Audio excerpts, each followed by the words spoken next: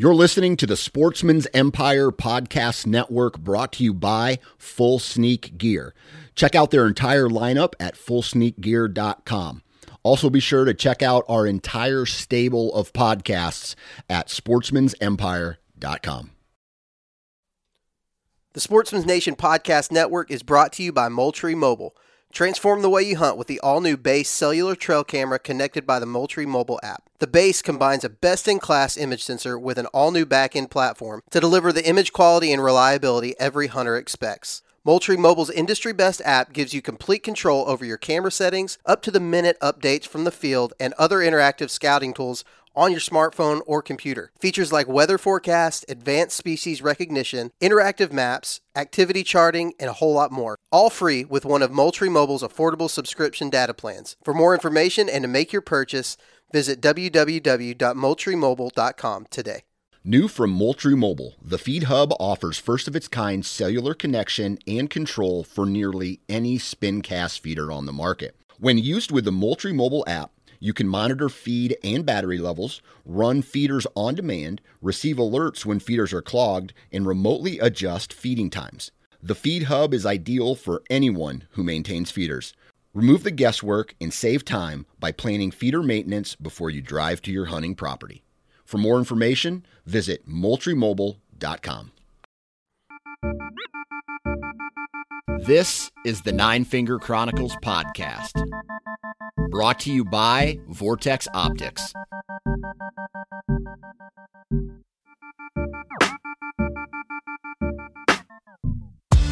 What's up, everybody? Welcome back to another episode of the Nine Finger Chronicles. Man, I'm glad, if you're listening to this right now, I'm glad you're here, because it's not very often that I get the chance to really interview someone who I wish I had their skills, right? And for some reason, the last 3 years, all I've been thinking about, aside from my whitetail passion, all I've been thinking about is mule deer. I've been reading up on, mule deer hunting. I've been talking to people who hunt a variety of different terrains and states for mule deer. And today's guest, Marlon Holden, is, I don't know, arguably, he could be one of the best to go out, public land, middle of nowhere, locate a deer group, and get it done. And as you will hear in this episode, he gets it done in his own way, and he gets it done consistently, and it's a little bit different way of thinking about it, as you will hear. So this is an absolutely excellent conversation. I had an absolute blast. I was definitely a student listening, and we just scratched the surface. And he even mentions that it's like you can't really talk about something that takes 15 years to learn in a single 1 hour episode. So the goal is to get him on and talk to him again and again and again if he allows me to. And I really enjoyed this conversation. I learned a lot, not only about mule deer, but just about the approach to hunting and how our approach changes over the years as well. So really interesting episode. I know you guys will enjoy it, because this guy could definitely put on a master class if he wanted to, and it sounds like he's going to. So we're going to do some commercials real quick to get into the swing of things. And let's go with HuntStand. Now, HuntStand is an app. It's a mobile hunting app. You download it to your phone for free, and then if you want to upgrade to get all the awesome features, then it's like $30 a year. It allows you the most up-to-date satellite imagery. You have a variety of base maps that you can select, like topography, topo lines, satellite imagery, and other type of imagery. Then you can basically use that app to catalog. You can drop pins. You can see boundaries, where public land versus private land is, the names of the public landowners.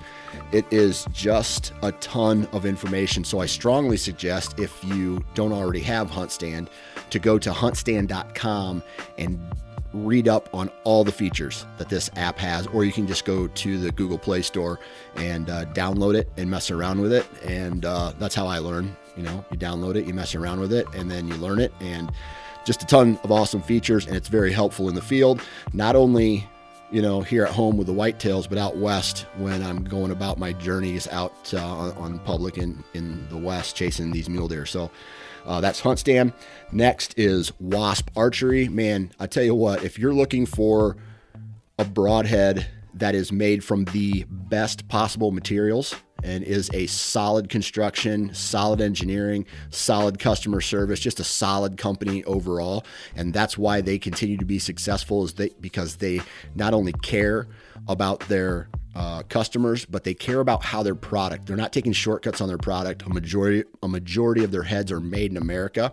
So if you want to go find out more information on some of the heads that I use, like the Boss 4-blade or the 3-blade jackhammer, go to wasparchery.com and you can enter the discount code 9fingers, the number 9 followed by the word fingers, 2021 for 20% off. I also forgot that the HuntStand discount code for 20% off is SN20 for 20% off. Next is Ozonics. If you guys are if you're looking for something to maybe give you an advantage to change the game a little bit, you don't get to hunt a lot, so every opportunity in the field is important.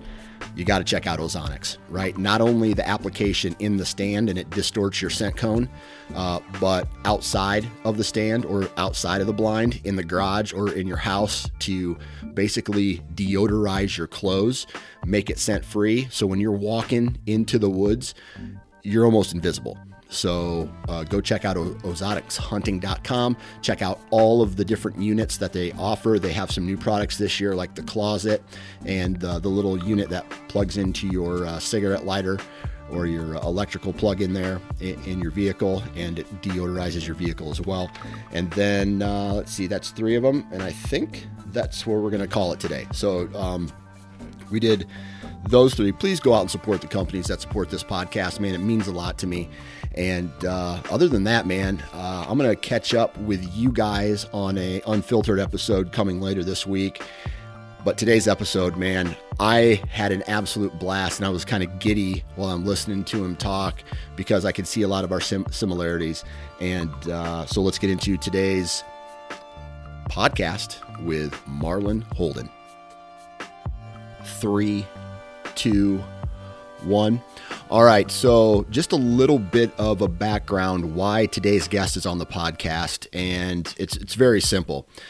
I am just starting my mule deer adventures out west. This guy has been consistently killing mule deer, and really good mule deer, for a while now, and I'll be completely honest, I'm a little bit jealous of him. I want to be this guy, and I'm glad we finally got to connect. So everybody, Marlon Holden, how we doing, man? Doing great, brother. Appreciate you having me on. Thanks for reaching out. This is great. Yeah, absolutely. So before we start talking hunting, let's get a little bit about who you are. Where do you live? What do you do for a living? That's a kind of a funny one, because I don't live in mule deer country at all.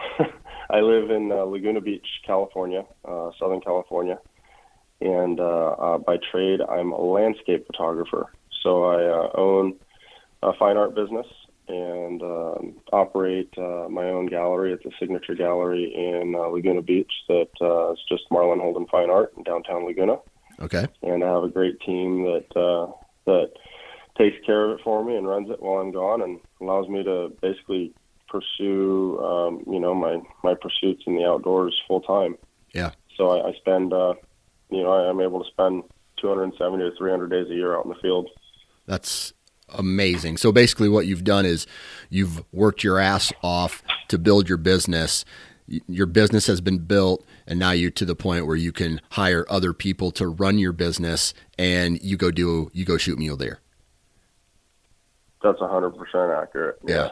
Man, I'll tell you what, from a business standpoint, I'm in the middle of also growing my own business, and that would be amazing if someday I could just get out there and be like, hey, today's checklist is go check trail cameras or go scouting or, fly to Colorado and go scout mule deer or elk for a week. So that's my line as well. So it sounds like you've gotten there and that things are going pretty well. Things are moving in a way. I'm always a very progressive person. I'm never finished. I'm never done. And entrepreneurship, business scaling, understanding business metrics, taking care of my employees, leadership, that all comes first for me. Yep. So I'm very ambitious from that standpoint. I've scaled a Fortune 100 company. I've scaled a Fortune 500 company. I've scaled this business. To me, I always reverse engineer everything. It's important to, if you love something enough, create systems around it to where you can do it all the time. And, that's really at the end of the day what I aspire to do in everything, whether it's family, friendships, hunting, you name it. It's kind of just the way I go about it. Yeah. And that's a good way to do it, man. You're only as strong as the weakest link in your chain. And it sounds like the chain that you tow is pretty solid.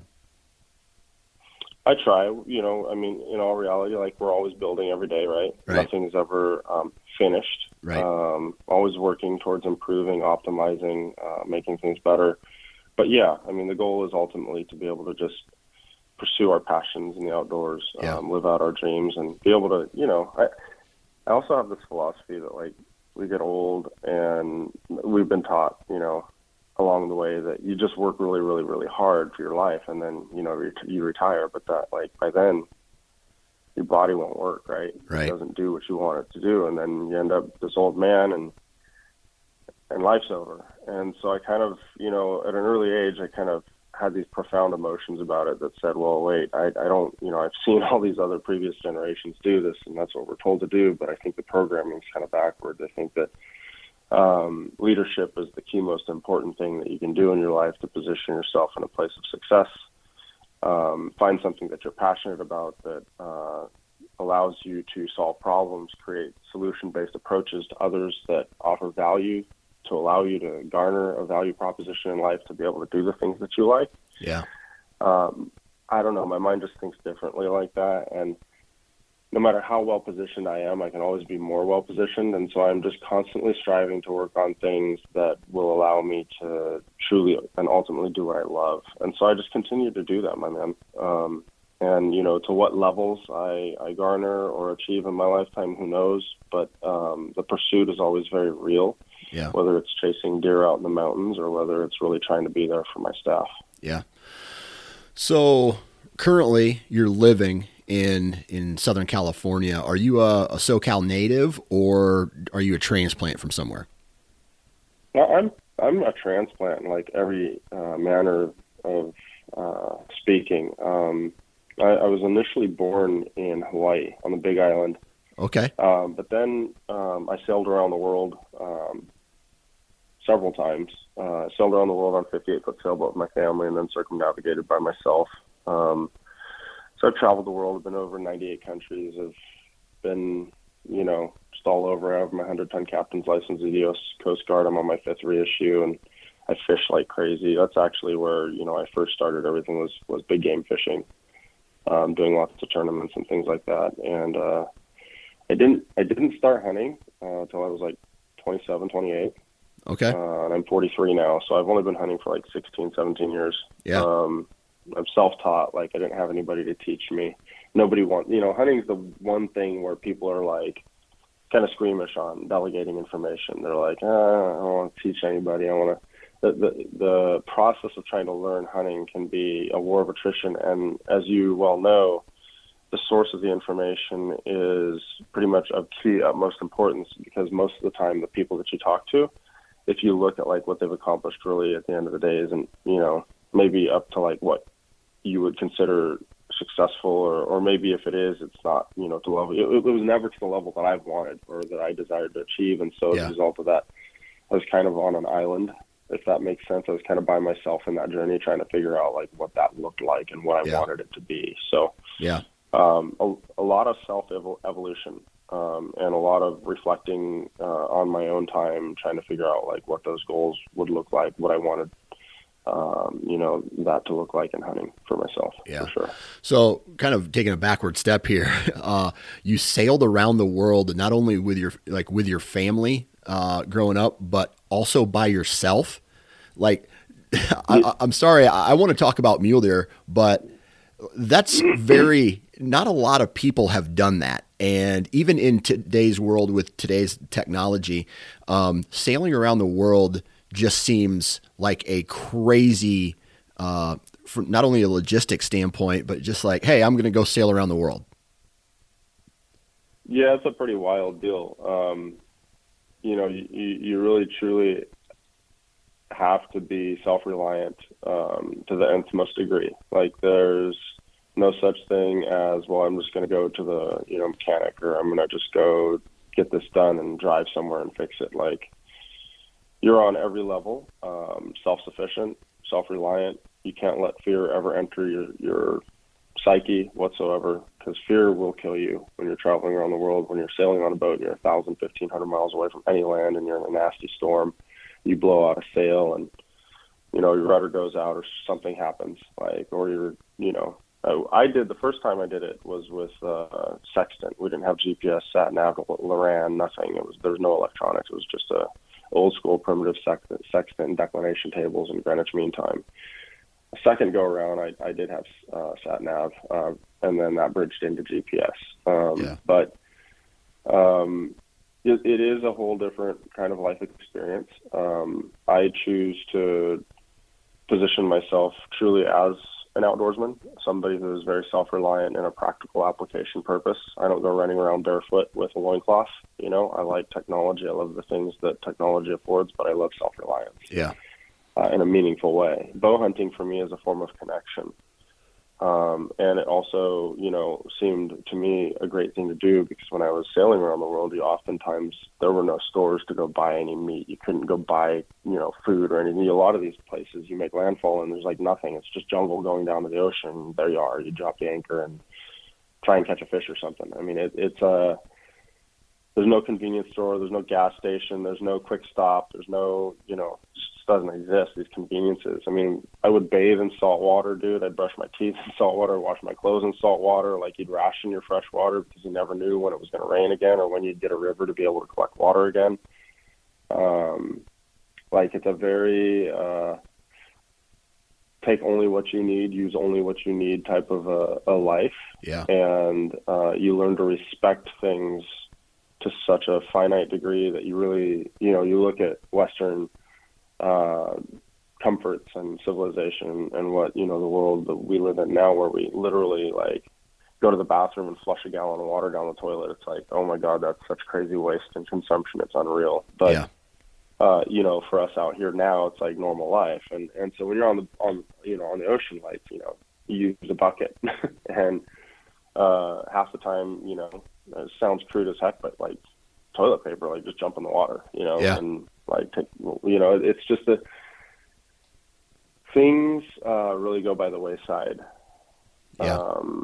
That really matter here don't matter out there.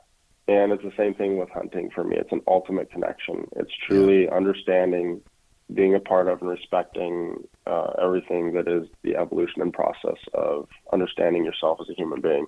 Yeah. And the part you play in nature, in the ecosystem, and within the realm of these animals that we pursue. I think it's all very closely tied together, and why it is that I do what I do, for sure. Yeah.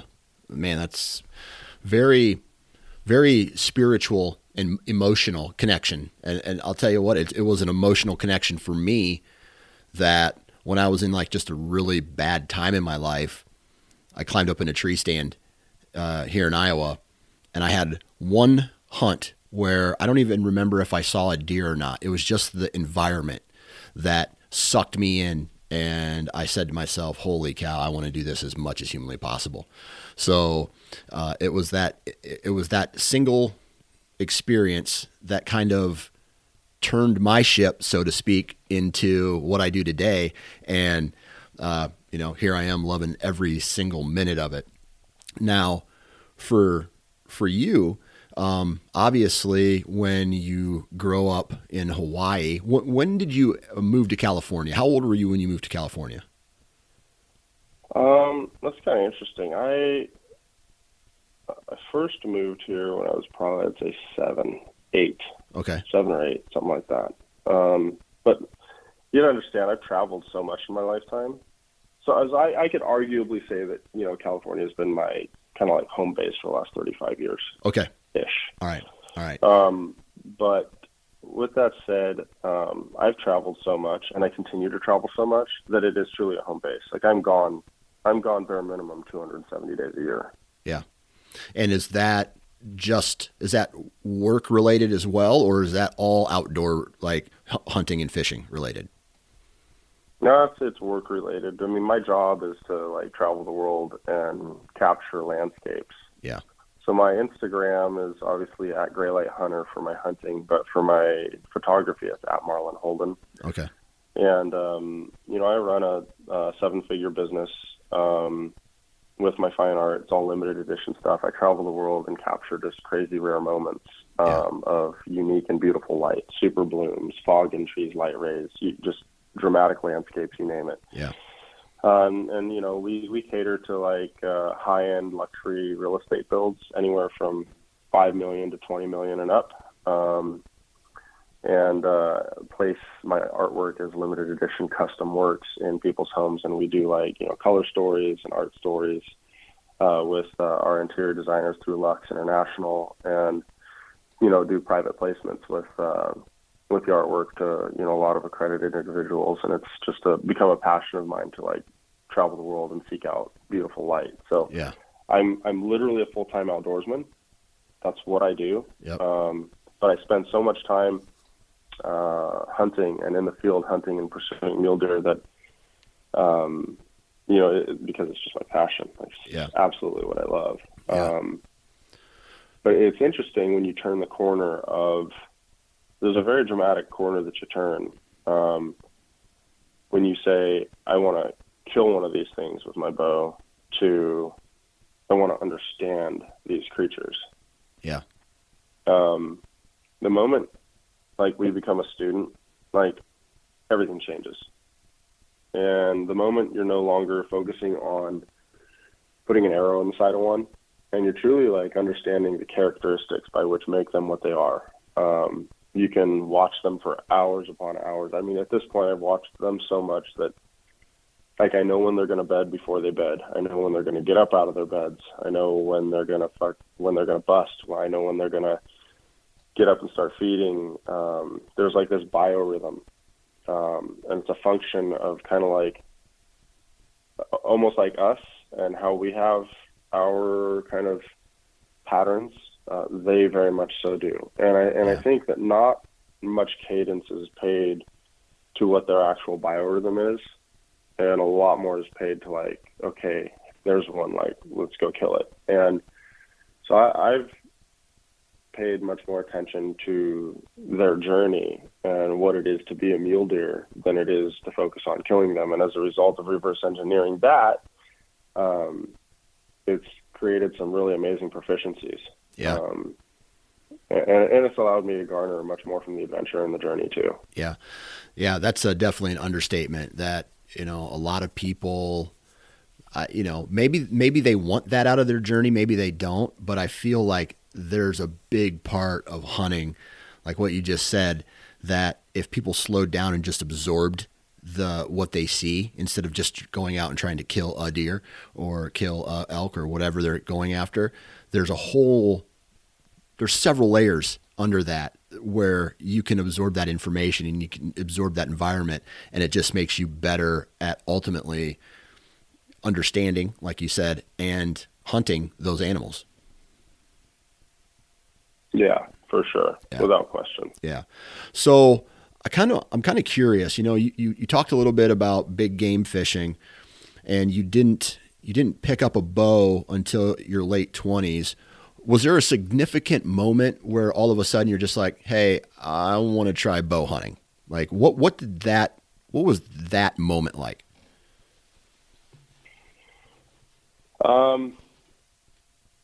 So I was extremely successful in the fishing arena. I had won several millions in tournament winnings in the Marlin tournament circuit as a captain, leading my team to multiple victories for second, third place finishes in some of the most prestigious billfish tournaments that exist. And to me, hunting seemed to be like this. It was like this new kind of pursuit, right? Yeah. It was unknown, slightly familiar because I had to do a little bit of it when I was sailing around the world to like provide protein, but not to the degree that, you know, you really, really like get so in tune with a certain species and go after it as a passion. It was more to feed myself back then. So this is a very altogether different pursuit. I chose bow hunting because, to me, hunting with a gun, and in all honesty, I look at it as grocery shopping. I don't see any skill or talent in it, and I know that might piss a lot of people off, but I really don't care. I think at the end of the day, like, it's fine to go out and pursue an animal with whatever weapon you choose. I think that's great, and I think that there is brotherhood involved in anyone who decides to hunt. But from a spiritual, from a pursuit-oriented journey that you're garnering kind of an understanding more about, like, if you go into the mirror and you take a look in the mirror, what's looking back at you, like your reflection looking back at you, who you see. I feel like there's much more spiritual ingestion in understanding who you are as a bow hunter than you are as a rifle hunter. Like, as a rifle hunter, you can kind of grab your rifle, go into the field, find something, and as long as you're a decent marksman, you can shoot something with not as much skill. Yeah. And I've shot rifles. Like, I understand ballistics and trajectory and drift, and I've been around rifles and guns my whole life. So it's not that I don't understand it. I don't think it's necessarily, I think it's definitely skill to be able to shoot something at 1,000, 1,500 yards. I think but that's a craft, but that's math. There's a lot of math in it, and there's a lot of understanding yourself as far as, like, you know, controlling your breathing and your heart rate and things like that. But that's different than hunting. Yeah. That's a different craft altogether. Like, if you want to be a sniper in the Marine Corps, if you want to, like, go out and, you know, rack up kills for the flag, like, that's a different craft in hunting. And bow hunting to me is a pursuit of the soul. It's a pursuit of the heart. It's something that when you're able to sneak in on your feet into something else's living room that lives there and knows its living room very, very intimately and well, and has all the senses keen on ensuring that their survival is based off of their ability to detect you, and you're able to slip in and put an arrow into that creature without it knowing, I believe that starts to resemble mastery. Yeah. And to me, there's a passion beauty play in there that is very sophisticated in its approach to understanding who you are as a predator, who you are as a human being, your understanding of the cycle of life that you're put in place with. And I think that just rifle hunting displaces that a little bit. And like I said, I don't care what you choose to hunt with. I hunt with whatever you want with. I'm not going to judge, but I'm saying for me, characteristically, kind of like from a point of view of perspective of really caring about the hunt and understanding what personally I'm trying to get out of it. Like, bow hunting is just, there's just nothing greater. And I almost kind of like give myself a hard time sometimes for using a compound, because I feel like even with the compound, it's more like rifle hunting to me. Like, because if I see something with a compound, it's gonna die. Like, it's compound's kind of getting easy. And so I kind of clown myself sometimes for even using a compound, because I think that, you know, I should probably start going trad soon. I really should.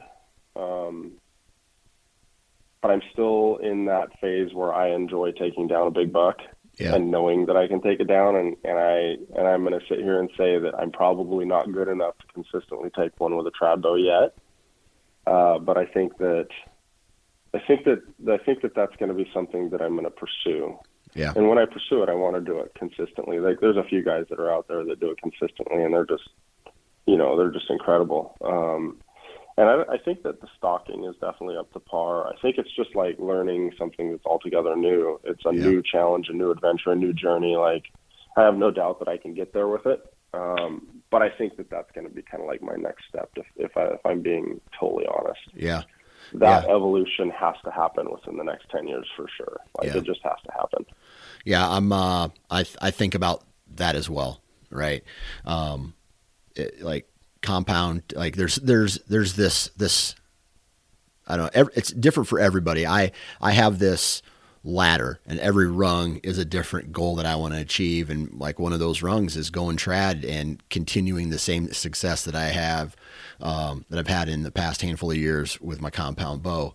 But kind of going to that point where, obviously there's a learning curve on just about everything in this world. And I'm sure that when you, and just listening to you talk about how you were successful in the captain's arena, the fishing arena, you decided you want to get into mule deer hunting. What did those first couple years of attempting to mule deer hunt look like for you?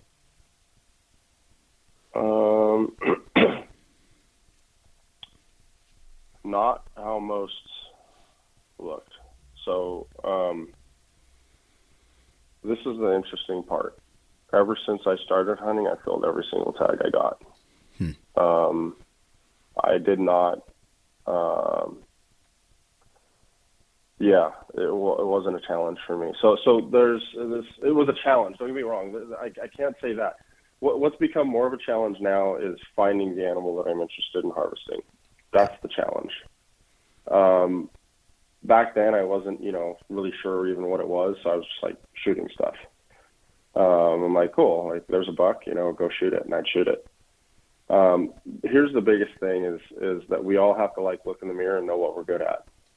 And the stuff we're not good at, we kind of like, we can improve upon it. If we truly care about it, we can improve upon it. But if you're not, you have to be able to tell yourself whether you're a good Indian or not. And in fishing, and in hunting, everything is instinct. Like, it's all instinct.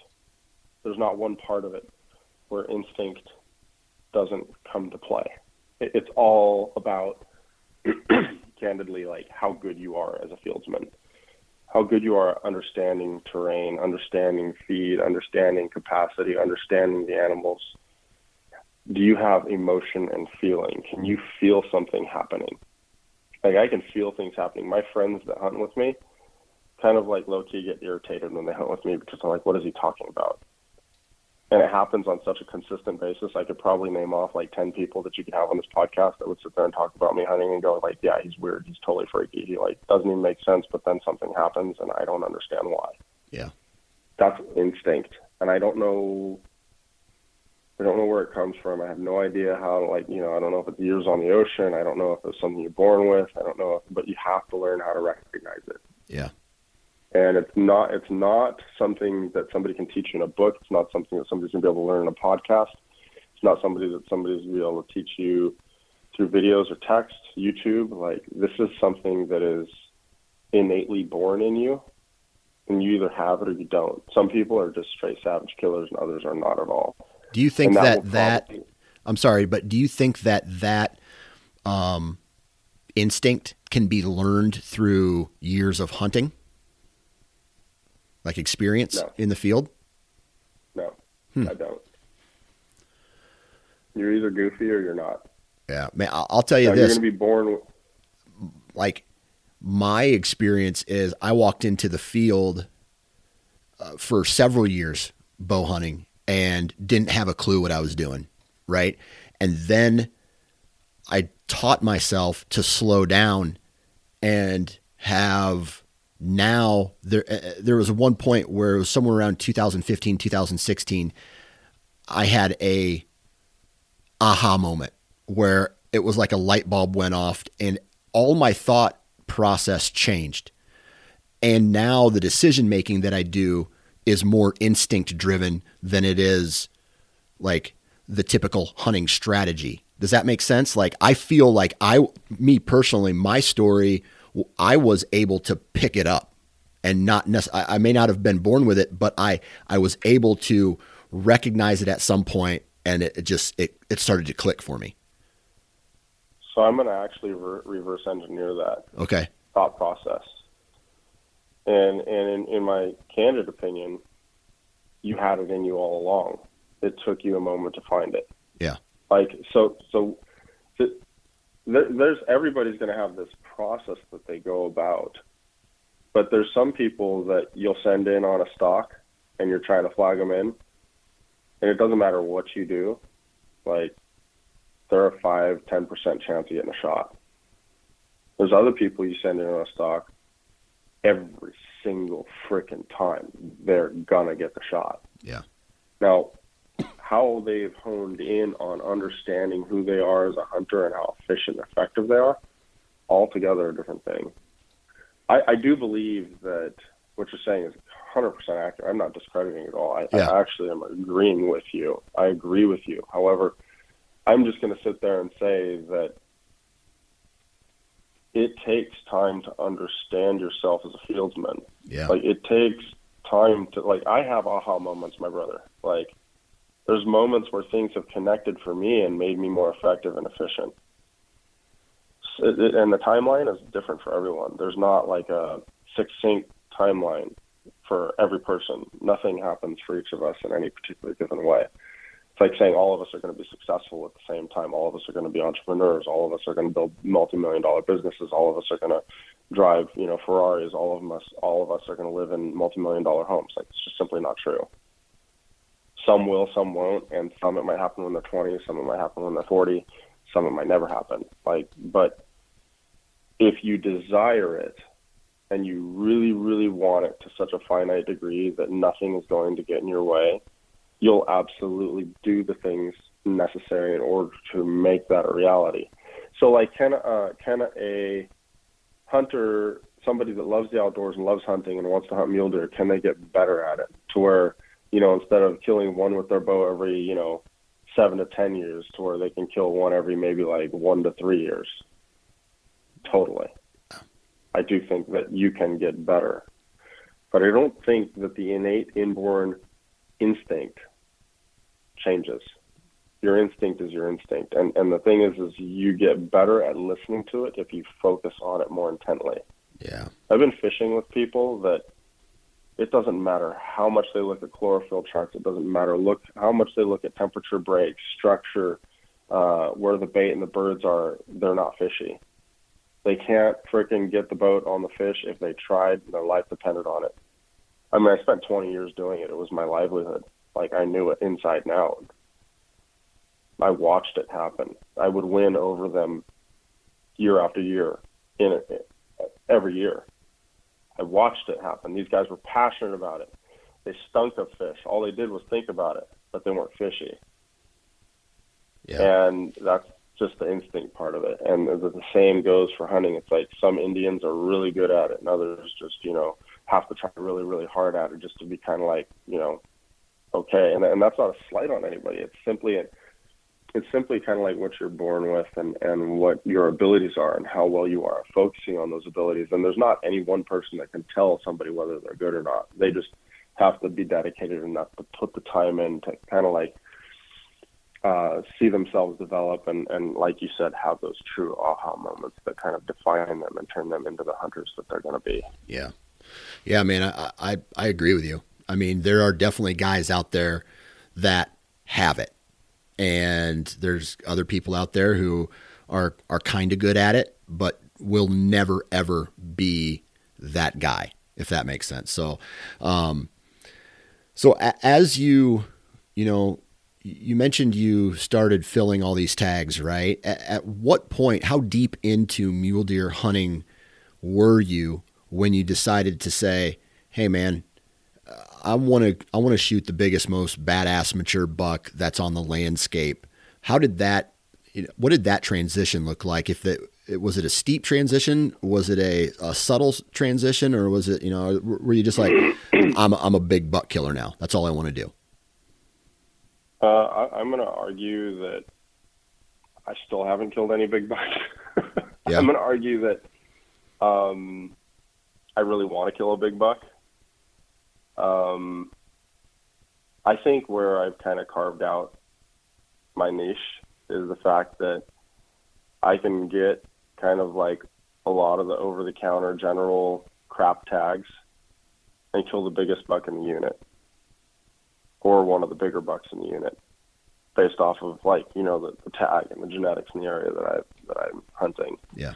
So like I'll put in the time to spend enough time in the country to understand what, based off of that given year, drought, precipitation, genetic tendencies, herd, things of that nature, I'll look at. And then after spending time in the field to understand what is there, I'll make a decision based off of where I'm at in the hunt as to whether or not which one I'm going to harvest. So I'll basically spend the first, you know, week or whatever taking inventory, 10 days taking inventory. Sometimes, you know, if I did some pre-scouting or whatever, I'll be taking inventory. And then at that point, then I'll say, okay, I'm going to hunt this one and kill it. And the next time I see it, I go in and I kill it. I wouldn't say I've killed anything big. I've never killed anything over 200 inches. You know, and I'm not a big buck killer. I just think that I'm super, super consistent, and consistent at killing very mature, above average deer, you know, on public land with a bow. Yeah.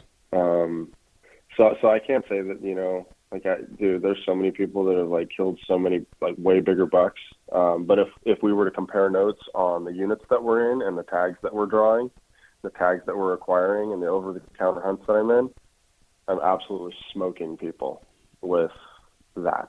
Yeah. Like I'm not getting kaibab, I'm not getting strips, you know, I'm not getting Ponsagon, I'm not hunting these areas where like, you know, some of these guys, they outfit in or they have businesses in or they buy these vouchers for 40 grand and hire guides and stuff. Like I'm I do it everything on my own.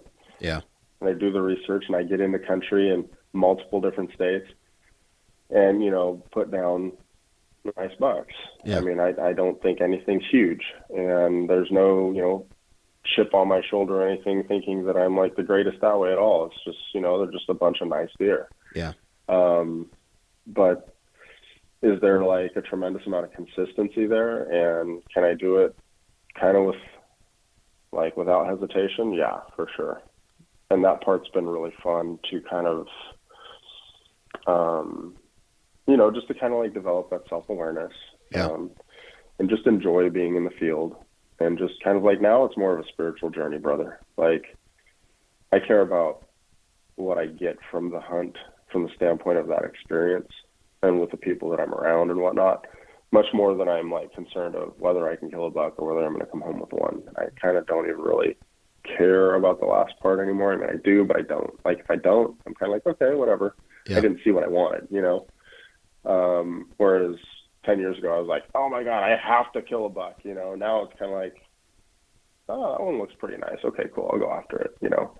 But like I'll let my friends go in on stalks first, or I'll try and get my buddies, you know, tagged out before me. Like it's not as much of an urgency play in my heart to be successful as a hunter as it once was. Yeah. So it's now it just kind of comes.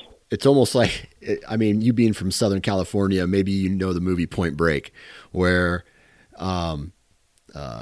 Patrick Swayze's character is like, it's not about the wave, it's about the journey. And I don't know, for some reason, that kind of thought process has always stuck with me, even in hunting. And, you know, I used to be that guy who was like, oh man, I didn't see a shooter deer tonight. And then I would get frustrated.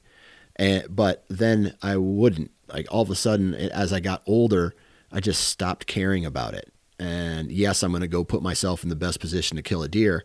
But at the same time, if that deer doesn't show up or if a shooter doesn't show up, man, I just absorbed nature for however many hours I was outside. And I don't know, man, it's different now.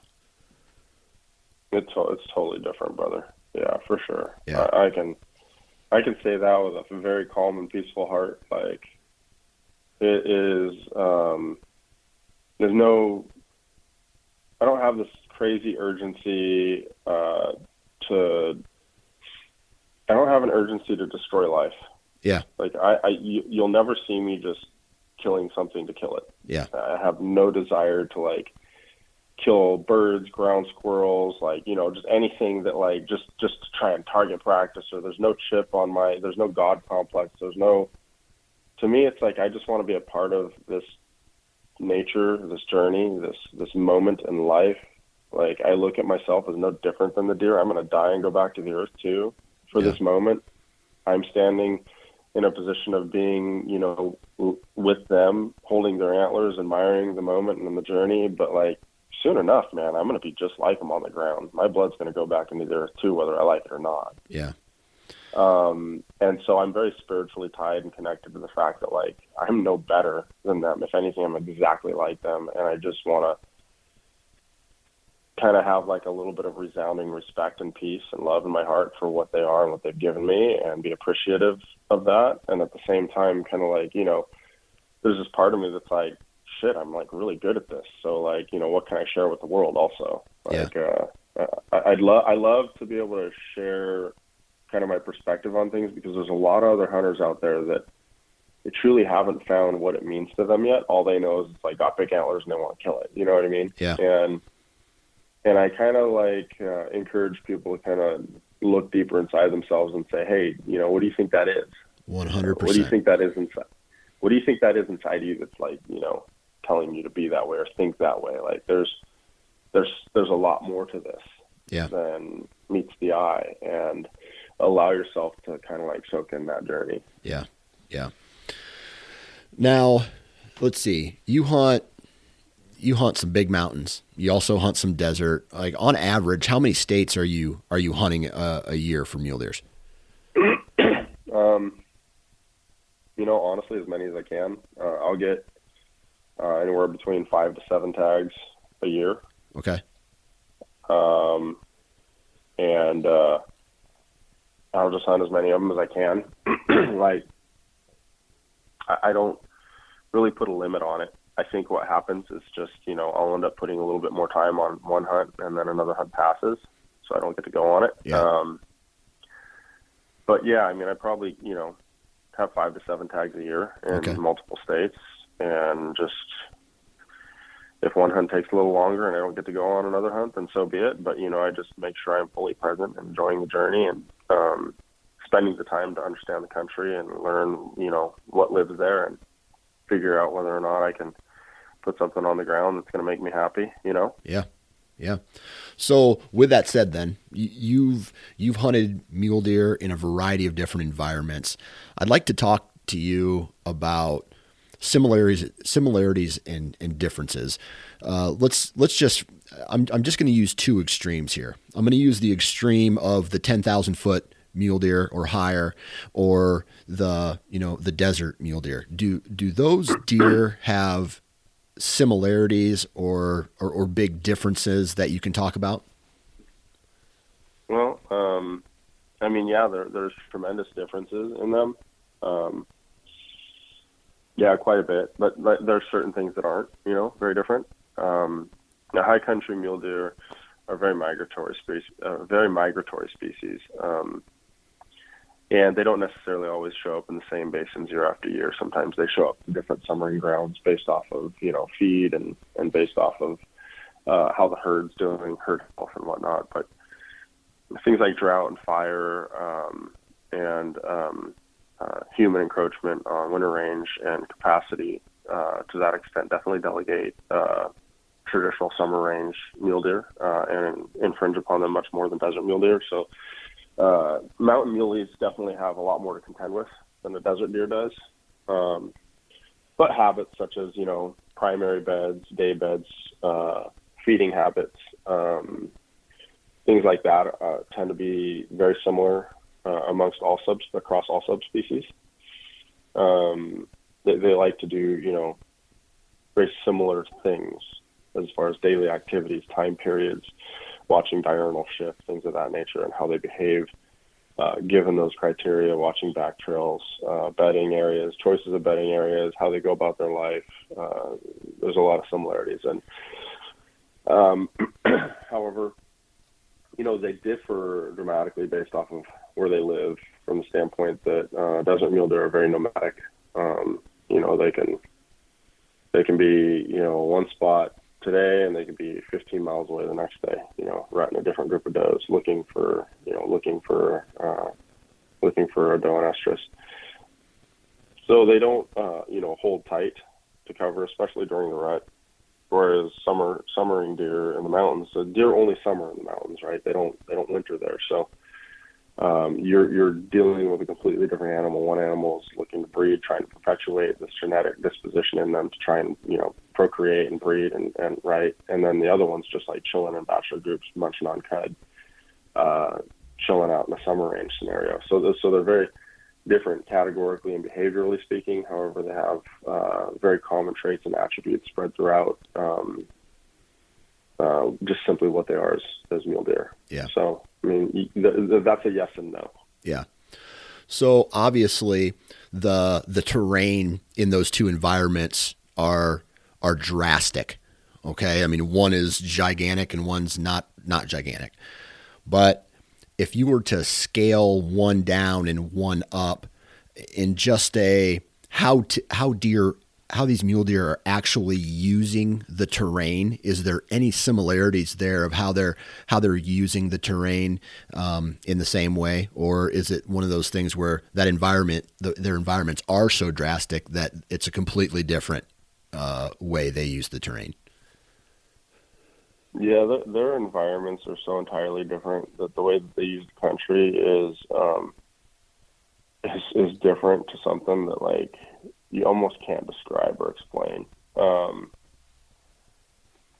Both country types are huge. Like the high mountains, the high basins above 13,000 feet, 13,000. I mean, it's huge alpine basins with willows and giant freaking peaks that like you couldn't imagine climbing all of them because they're just endless and they're monstrous, dude. It takes the heart out of any man. Yeah. And likewise the desert. I mean, it's just endless. It's the same thing for miles, for hundreds of miles, like all around you. It's just desert, and trying to understand why one piece of the desert looks better than another and why they use it the way they do. That's truly and ultimately what makes, a really consistent, really good hunter. And I paid attention to all that. As a matter of fact, I'm getting ready to launch a platform where I will be breaking absolutely everything down for people in videos. My videographer is going to be filming 1 minute to 5 minute sections. We're going to go through every plant, why they eat it, why they use it, what to look for. We're going to go through terrain types. We're going to go through, I mean, you name it. Over the next few years, there will probably be thousands of videos on this because of it. But I'm getting ready to launch a platform that's geared towards helping people understand a little bit why and what goes into why they do what they do. So it's going to be a fun project. It's going to be a lot of work, but I'm excited about it. Yeah. So someone like me who is new to the journey. All right. I've went on 4 different mule deer hunts in the past 3 years, all in like one, and they've been in the prairie for the most part. And I'm not looking for necessarily prairie, like South Dakota and Nebraska, prairie sandhills type an answer to this. But as a hunter, I just want to know more about mule deer. So if you were going to start talking to a rookie like me about mule deer, what would you tell me from this is what you need to look for about mule deer? There maybe behavior or tendencies or how they use terrain or things like that.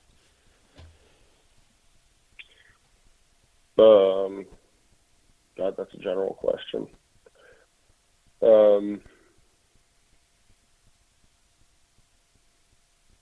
Is there something about mule deer that sticks out to you that would allow you to say, hey man, do this or don't do this? Or, because I hunt whitetails a lot, and then I go to, South Dakota, Nebraska, and then I try to hunt mule deer. And the first couple of years I went out, I tried to apply whitetail strategies to hunting, and I'm not saying sitting in a tree stand, but whitetail strategies to hunting mule deer, and failed miserably. So, if like, what does a person need to know about mule deer to be successful? You know,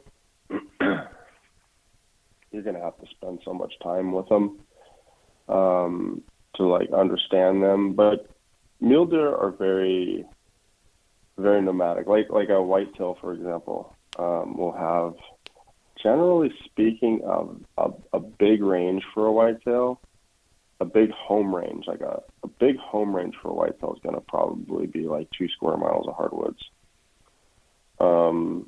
Sometimes they could branch that out to 5, but gosh, I don't know many whitetails that branch out past 5 miles. Like usually it's 1 to 2 square miles of hardwoods is kind of like their home range, and they kind of stay in that. They don't really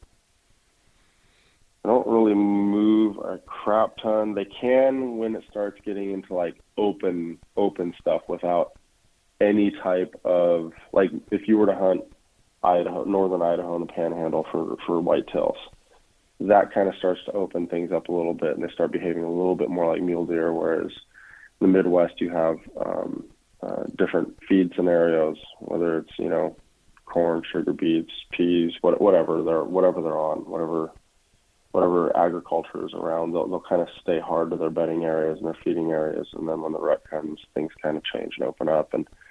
But it's such a hard thing to try and tell a whitetail hunter how to hunt mule deer, because you're really trying to figure out how to use country to your advantage versus worrying about where home range is, because a mule deer could be anywhere. Yeah. And the biggest thing with a mule deer is the fact that they are very nomadic, and that they are very predictably unpredictable, in that they're not going to do the same thing every day. Unless you have a controlled scenario around like a feeder or a field. And me personally, I do not hunt agriculture. I do not hunt off of fields. I do not hunt off of bait. I do not hunt off of, and I just, to me, it goes against my very core philosophy in every single way. Like I refuse to hunt off of agriculture. Will I hunt like, if they feed on agriculture, and if they go up into the mountain, like, yeah, I'll hunt mountain deer that bed in the mountains, but I'm not going to hunt off agriculture. Is there something wrong with it? No, if somebody wants to do that, that's fine. I'm not saying that it's good or bad, but what I'm saying is I like to hunt. Like if I hunt deer in the desert, I'm not looking for like alfalfa pivots or winter wheat, right? Yeah. I'm looking for places where the rain fell consistently throughout the year. I understand where the monsoons fell in the summer, so that way we're going to have, good post-rut recovery, great antler development coming into spring, and understand where the spring rains fell, so that way the feed was consistent there. So I know that a particular area is going to hold based off of what the early season predicated for them based on their antler and genetic tendencies and dispositions to come out, so that way they can hunt a certain area based off of what characteristics I want to see in an animal.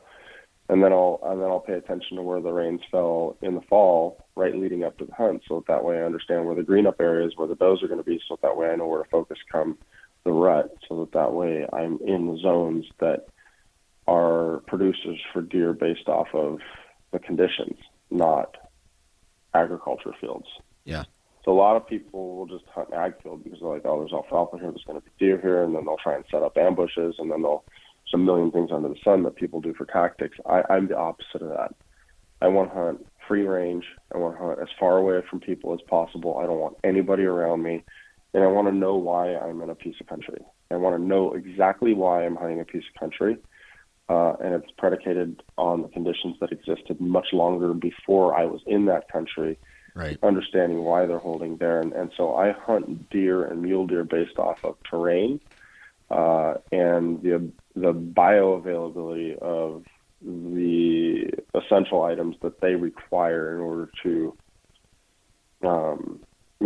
create a good set of antlers or good genetics to come out in the genetic tendencies that they have based off of feed and the conditions that would allow me to get the best animal that I could off of like an over-the-counter tag, for instance. Yeah. So like I pay more diligence to like weather, rainfall, precipitation, drought, like where was, more impacted by the drought. I pay attention to things like that. Yeah. So it sounds like just a ton of research goes into your decision-making process on where to hunt, and then the instinct kicks in when you're actually on the hunt. 100%. Yeah. Okay.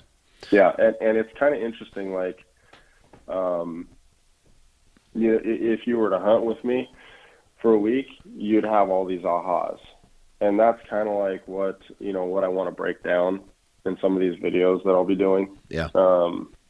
And when we launch this platform, is I want to break that down and kind of like help people walk through that and kind of understand what that looks like a little bit better, because it can be very challenging and daunting in the beginning to think about truly the amount of effort. Like, you live in the Midwest, like coming out here to spend that much time might not seem like it's a viable thing to do.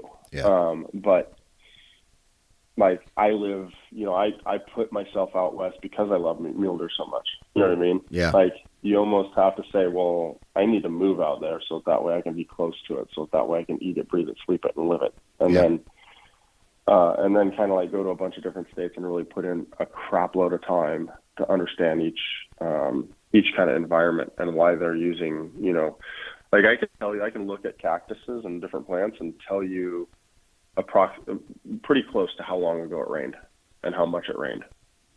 I can tell you based off of looking at the flora and fauna whether it was impacted by drought long-term or short-term. I can tell you whether it rained there in the last month or not, with bluebird skies over us at the present time. Yeah. And based off of what I'm seeing from the desert, be able to let you know like what's happening. And the same goes for high country deer and migratory deer and so on. Like, there's a pattern to it. There's definitely a set of rules. Yeah. And it just kind of takes time to extrapolate that information. Just like whitetail hunting. Like, if you threw somebody that's never been hunting, in the hardwoods before, and you just throw them into it, they'd be probably fairly lost. Because a lot of it looks very generic until you really start like, identifying funnels, identifying like travel routes, understanding like bedding areas, understanding feeding corridors, understanding rub lines, like understanding how they transition from kind of like, that growing phase period where they're just chilling out to like staging, and then, what it looks like when they start getting into the rut. Like, trying to educate somebody that on whitetails is like, if I tried to, encompass that in an hour-long conversation, it'd just be impossible. Impossible. Yeah. Yep. So kind of, talking, we've kind of brushed, we could sit here and talk about mule deer for days and days and days and your experiences and how, their behavior and whatnot. But when it comes to all of the places that you've hunted, do you have a favorite? I mean, would you rather go on a high country hunt over a desert hunt or a plains hunt? Do you have one that sticks out to you more, or you look forward to more? No. Mm-mm. It's just the hunt of the mule deer. Not at all. Yeah, it's interesting. It's a fascinating kind of a thing because I thought about that before. I've truly thought about it before. And when I'm in each environment, when I'm truly in each ecosystem and I'm like traversing mountains, in each moment I sit there and I honestly can genuinely tell myself, this is incredible. This place, this stage, this arena is formidable and deserves my ultimate respect and attention. Yeah. And I absolutely love these places. They're all so different. Yeah. But there's just salt of the earth. It's like the very fabric of your essence and being. And there's nothing like sitting on the top of a giant ridge at 13,200 feet, listening to pikas chirp and thunderstorms rolling in, and watching a bachelor group of mule deer bedded up chewing their cud, like in golf course green scenarios with wildflowers around them. There's just nothing like it. But like, I can sit there and say the same thing of watching a 30-inch buck in the morning light cruise past a freaking big old branched arm saguaro in the flats, 1,500 feet above him, like 4 miles out. Yeah. You're just like, there's nothing like old Sonora.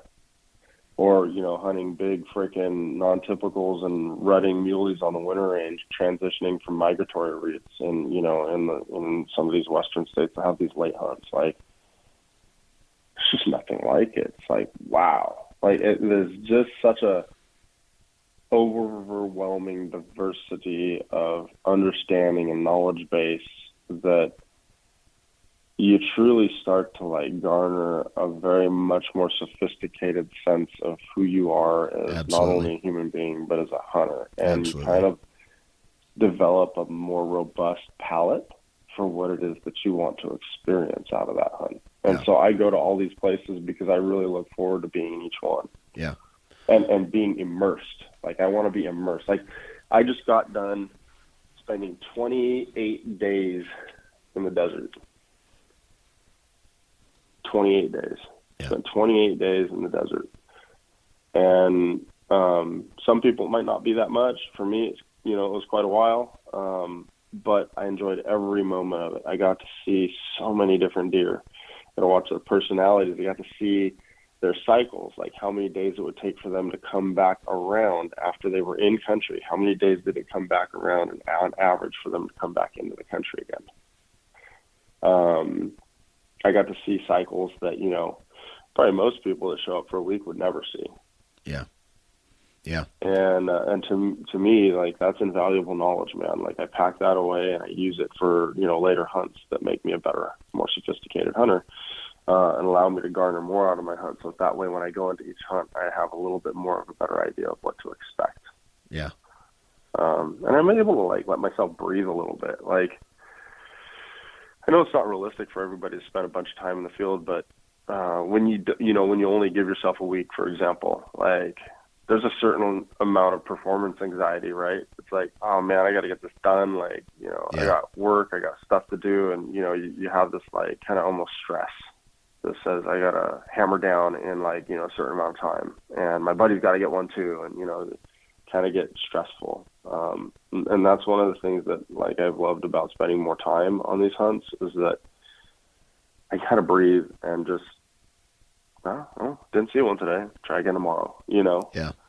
And just keep at it. Yeah. Keep a good attitude about it. Have a really great attitude.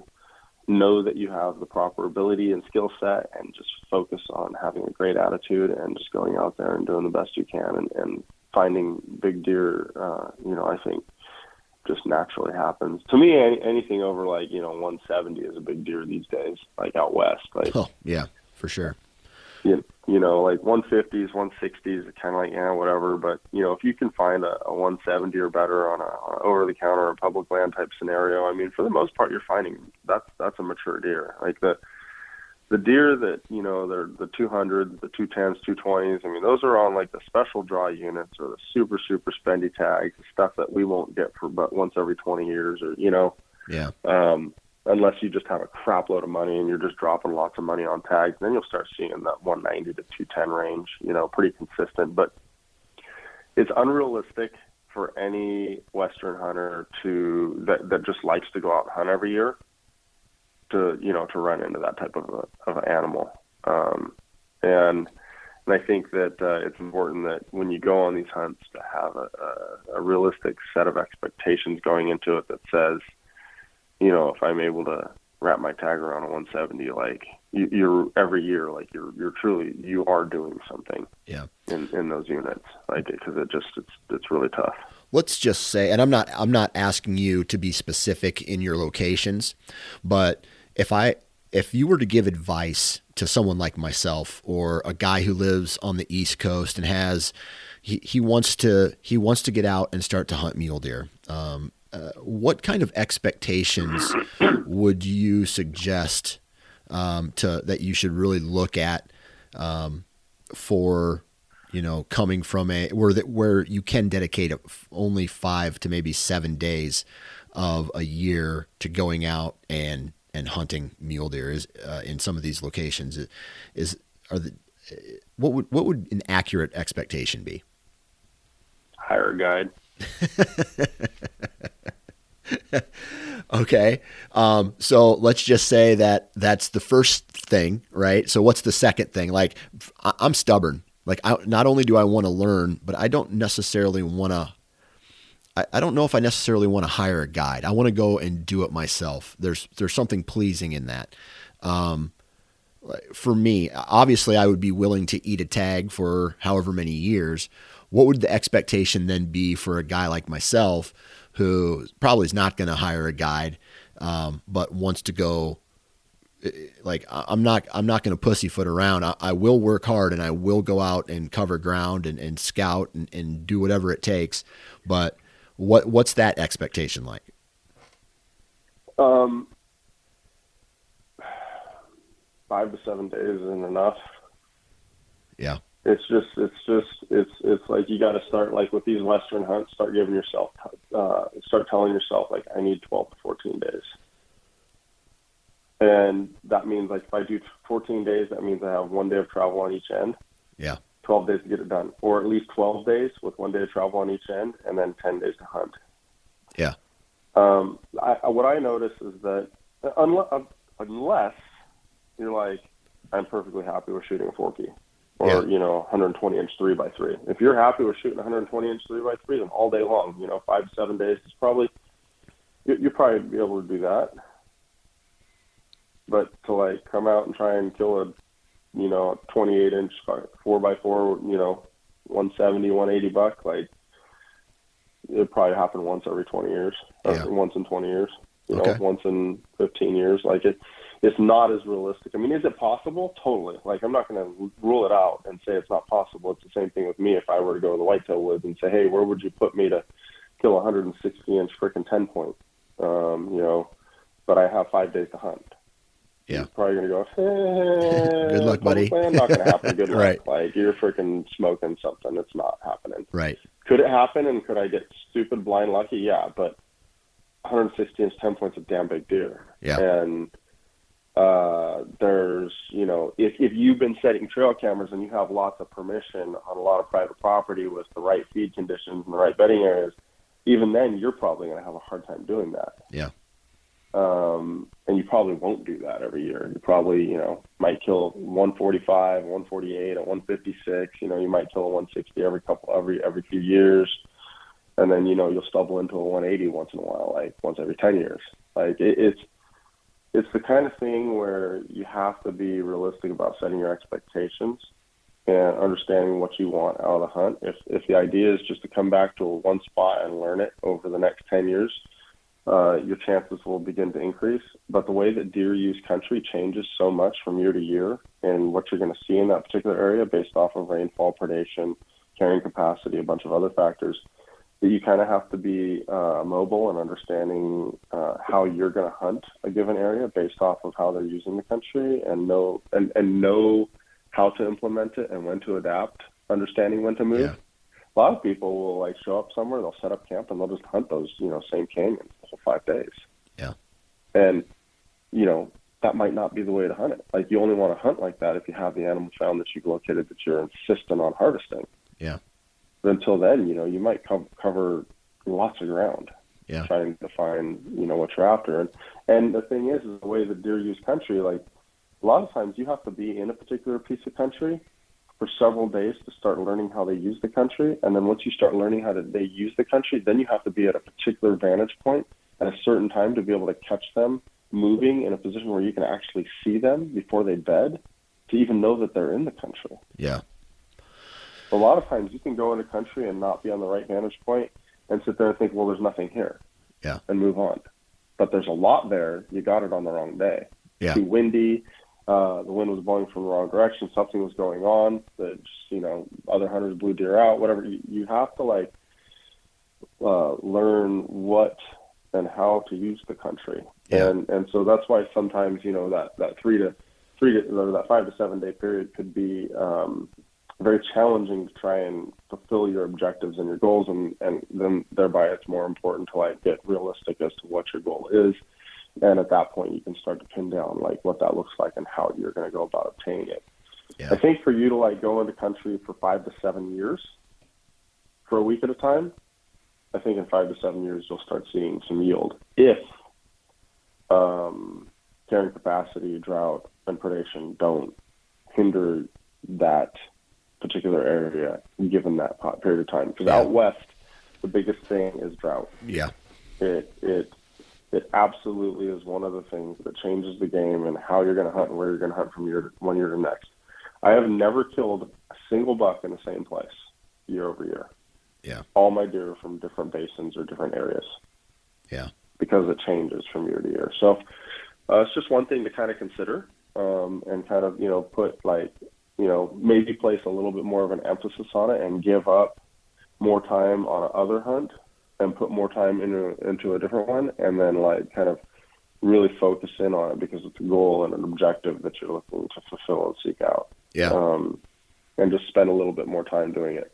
There's all kinds of things that, you'll learn along that process, which has a lot to do with how the deer are using the country, what they're eating, where to focus based off of what they're feeding on, and how they're using the country based off of that feed and where they're getting water and all kinds of stuff like that. But, just more time. Yeah. Time is really going to be your greatest asset. Yeah, for sure. This. I mean, it all makes sense. It all makes sense, definitely. So, we've been talking a long time now, and I love the position that you come from on how you approach hunting and life. Really, it's a real breath of fresh air compared to a lot of the other hunting conversation and content that's out there. Let me just ask you just a couple more questions here, and then we'll shut her down. But this is more of that. I'm gonna tell you a very quick story, and then I'm gonna ask a question. So one thing that I absolutely love, and a lot of it is in the same environment that mule deer are in. All right, whether it is.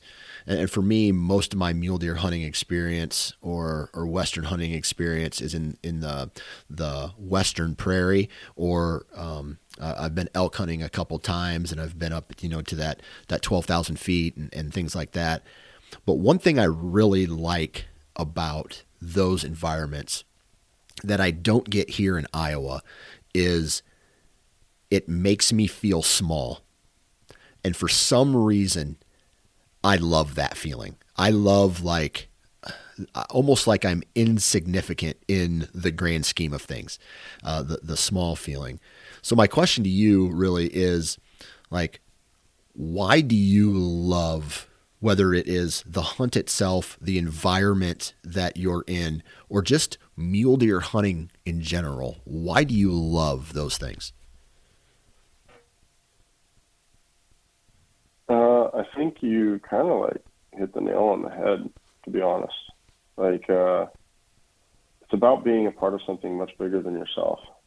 When I got into hunting, I didn't really, have any aspiration or ambitions to for example, be sponsored or, to care about kind of the industry or the people that are a part of it as much. I just wanted it as a new experience. And the deeper that I got into it, the more it was about immersing myself into this country that was just so overwhelmingly huge and could swallow me up. Not only that, but just bring me to my knees. Yeah. No matter how much I trained, no matter how tough I thought I was, no matter how strong my mind was, the country just doesn't care.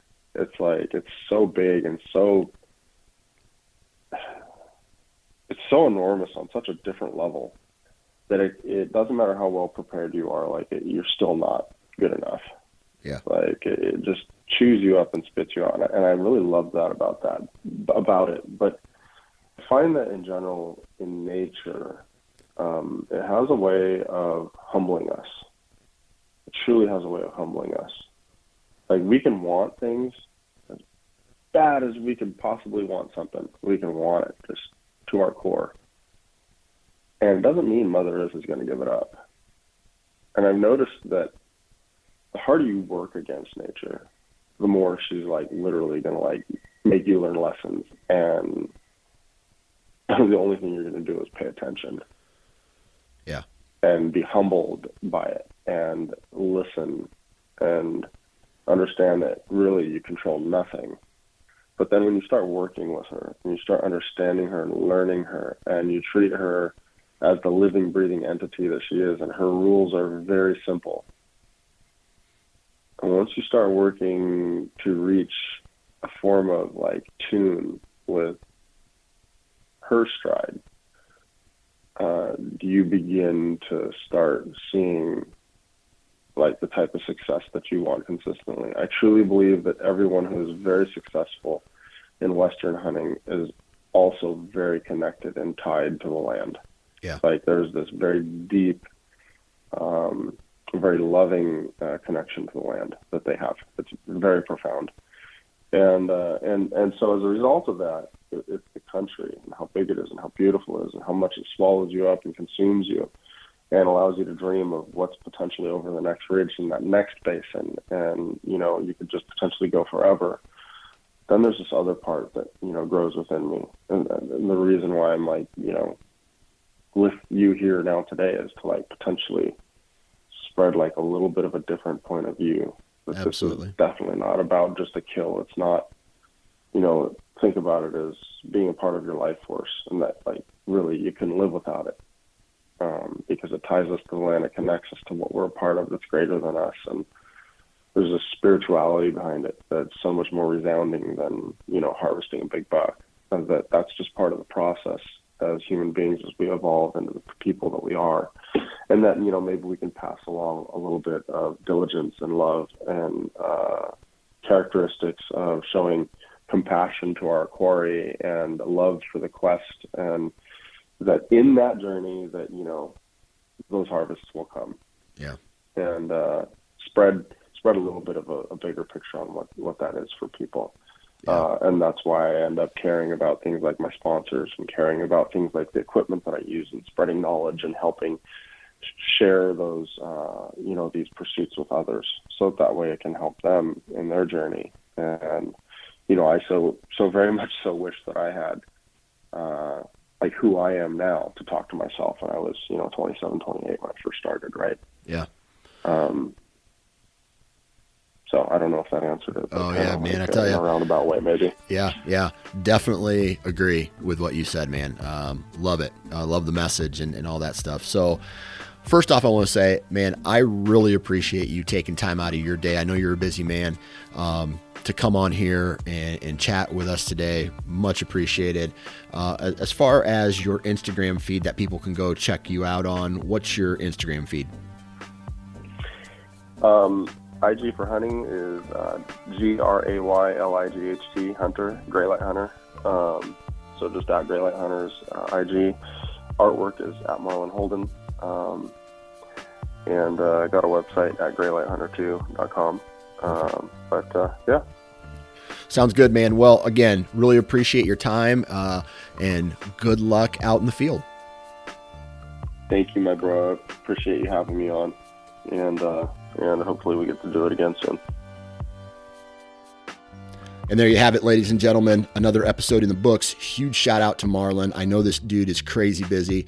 So thank you very much for taking time out of your day to hop on and chat. Looking forward to a couple other conversations whenever we get around to it. Huge shout out to all the brands that support the Nine Finger Chronicles: Hunt Stand, Wasp, Ozonics, Novex, Vortex, Exodus, and Excalibur. Please go out and support the companies that support this podcast. And lastly, man, as you kind of heard with this conversation in this podcast, man, it's all about positive energy. It's all about good vibes. And I was talking to my wife today about how I just feel the nation has changed. Everybody's more tense. Everybody has a shorter fuse. The patience levels have dropped tremendously. Nobody is thinking about others anymore. They're just in their own world, thinking about themselves. And I don't blame them. I mean, it's crazy out there right now. But if we can take a step back, if we can focus on others, if we can send good, positive energy out to the universe, man, I'll tell you right now, that's a game changer. So I'm sending good vibes out to all of you. Have a great week. I'll talk to you when I talk to you. Crack a cold one, drink a bourbon when you get home tonight. If you're listening to this in the morning and you're going to like a forklift job, I wouldn't recommend it. But when you get home, sit after the kids are in bed and just relax, send the positive vibes out, and they'll come back. We'll talk to you next time.